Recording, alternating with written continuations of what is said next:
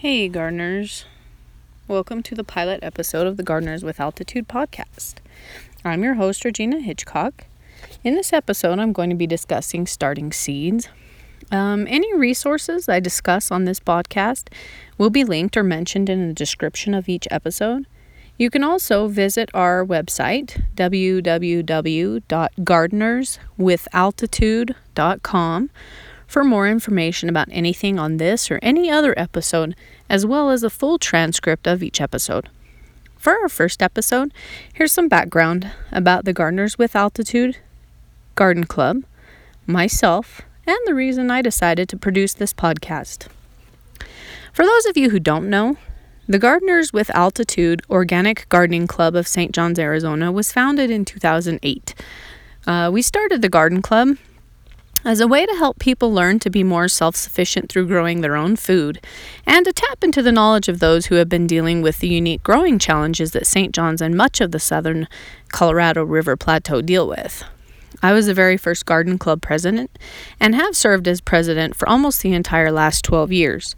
In that 12 years, we've gone from a membership of nearly 60 down to a dozen, and pretty much everywhere in between. I currently teach biology and agriculture at the high school, as well as blog for Mother Earth News on the topic of high desert gardening, and am currently the secretary of the White Mountain Community Cooperative, an organization with a similar mission to the Gardeners with Altitude Club. Earlier this year, COVID-19 took a heavy toll on what we considered everyday life on the planet. Businesses were closed. Many states locked down their constituents, imposed curfews, and imposed strict enforcement to social distancing. What that meant for our garden club was that we could no longer meet as a group and share gardening and homesteading information. In the midst of all this, people realized self-sufficiency was more important than they had originally thought, and many people started looking for ways to protect themselves by growing their own gardens, producing their own livestock and animal products, and just generally being more prepared to take care of themselves and their families. Because we can't meet as a group right now, I decided a podcast would be one additional way that people in our area could learn about gardening and homesteading in our unique climate. So let's go ahead and jump in. When we talk about starting seeds, I'm going to be referring to mostly vegetable seeds. The mission of the Garden Club and this podcast is to help people better be able to produce food for themselves and their families. While flowers, shrubs, and trees play an important role in landscaping and pollinator attraction, they are secondary to the information I want to share with you. There will be episodes that discuss pollinator-friendly flowers that can easily be incorporated into the vegetable garden, but for the subject today, I'll only be discussing vegetables. Planting vegetable seeds can be broken down into basically two categories: direct seeding out in the garden and growing seedlings indoors. While the basic premise is the same for both, there are some major differences.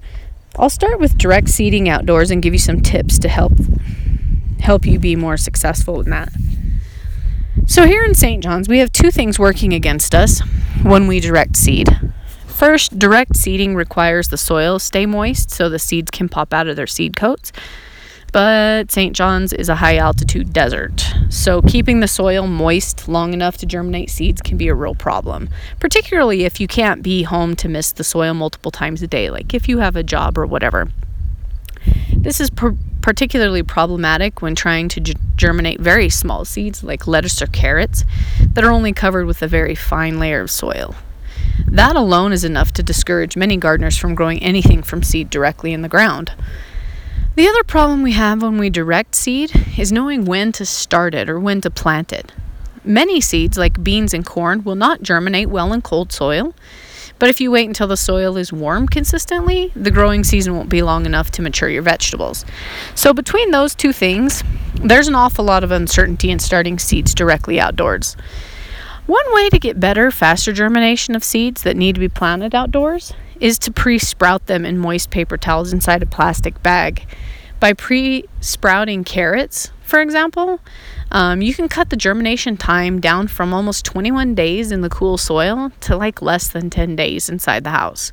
Since I'm just sprouting them in a paper towel and not growing them in a pot, I can then easily move the tiny seeds with their roots right back out into the moist prepared seed bed and not have to worry about transplant shock or any of those bizarre misshapen roots that carrots get if they are grown to plant size indoors. To sprout in paper towels, just soak them and wring them out. Then spread them flat and sprinkle some seed onto half of it, making sure to allow the seed plenty of space in between. And then fold the paper towel in half and place it in a large plastic storage baggie. Place this storage baggie on top of the fridge or even on a seedling heat mat, and you'll see seeds germinating in half the time they normally do. Recently, we had a garden club member who suggested using an Instant Pot or even like a crock pot on the warm setting if you don't have a heat mat. This technique works really well for carrots, lettuce, kale, spinach, really any of the small seeded vegetables. It's also very effective for corn and squash family seeds, as the seeds are often stolen by birds or small mammals before they even sprout outside. The key is to make sure they just sprout, not grow leaves or get too large before you move them outside. Several other garden members have recommended covering the seed beds of direct seeded vegetables with a fine layer of peat moss, potting soil, or vermiculite, rather than pre-sprouting the seed indoors. These fine coverings definitely do help preserve soil moisture and protect the seeds from drying out, but they can blow away too. It's also very important to make sure that the layer is very fine because some seeds need light to germinate. One thing you definitely want to avoid in our area is trying to cover the seeds with paper towels, tissue, any of that kind of thing, because that paper tends to wick soil moisture away from the seeds, which can make the drying out of the seeds much, much worse. For plants that are normally started indoors and transplanted as larger plants, like peppers, tomatoes, and eggplant, germinating the seed is only the first important step to getting healthy transplants. Peat pellets and core pellets are really effective at getting a very high germination rate with indoor started plants. The pellets start out as thin discs, and then you soak them in water and they expand. It makes a great little cube-sized shape of soil media for your seeds to germinate in. Peppers need anywhere between 8 and 12 weeks of growth before they should be planted outdoors. Even that sometimes isn't quite enough.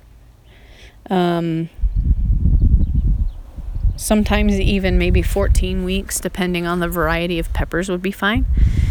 Our last average frost is usually May 15th, so that means peppers should be started indoors in early March to be grown big enough that they can go outside at the proper time. Tomatoes only need 5 to 8 weeks of growth for the most part, and eggplants are somewhere in between. But I have personally found that if you plant eggplants at the same time as peppers, I get the best results. The real key to growing transplants like these indoors is light. Plants get leggy or very long between leaf nodes when they have more water, heat, and nutrients than they have light. These leggy plants have weak stems that can result in breakage and death once they're planted outside, especially in our winds. So keeping very strong light very close to them from the time they germinate to the time that they go outside is really, really important. A sunny windowsill is absolutely not enough light for transplants to be healthy and strong. Even most greenhouses do not provide enough light to keep the plants compact and healthy. So making sure you have lights really close to the leaves for at least 14 hours a day, very important.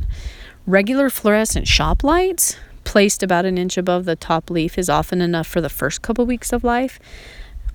But if you're going to keep them indoors more than maybe 5 to 6 weeks, a full spectrum grow light would help tremendously. Once a plant has become leggy, you can't fix it. So preventing it is really, really important. To strengthen the stems of plants that are started as seedlings indoors, turn on a strong fan and have it oscillate over the seedlings once they're a couple inches high.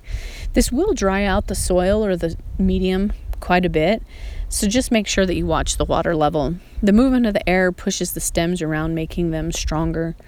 It's really necessary to get those stems nice and strong before these plants go outside in our wind. As far as knowing when to plant seed outdoors, the normal last frost is May 15th, like I said before. But we have had frost as late as June 9th, like this year, and as early as March 3rd a couple years ago. Many seeds won't germinate in soil cooler than 70 degrees, but waiting until the soil is consistently warm will not allow plants enough time to grow to maturity. Sometimes the soil doesn't warm to 70 degrees and stay that way until July. So if you waited until July to plant your garden, you're not going to have enough time to get those vegetables mature. One old recommendation from several experienced gardeners in the area is to plant twice as much seed as you want to grow. The theory is that there's a better chance of one seed sprouting when two are in the ground together. I do this with lots of warm weather plants like cucumbers, squash, and melons, and I don't often have to replant because none of them came up. You can also warm the soil with black plastic, which works really well for things like corn, which won't germinate in cold soil but can tolerate a bit of cold weather when they're plants. Simply lay black plastic, tarps, or even dark colored tablecloths on the soil for a week or so before you want to plant. You can even replace that plastic covering after the seeds have been sown to warm the soil and conserve soil moisture while they germinate. Just watch them pretty carefully, as you want to remove the covering when you see the first couple seeds pop up. They need to get that light so they can photosynthesize. Planting seeds in St. John's, whether directly in the ground, pre-sprouting indoors, or growing your own seedlings indoors, can prove to be challenging. I hope this podcast gave you a couple good ideas of how to get better seed germination in our crazy weather. It is crazy. There comes a great sense of accomplishment when you can overcome challenges and be successful in gardening in such a unique climate. For more information about this topic or any other topic or product mentioned on this podcast, visit the Garden Club website at www.gardenerswithaltitude.com or consult the description of this episode. Until next time, gardeners, good luck and happy gardening.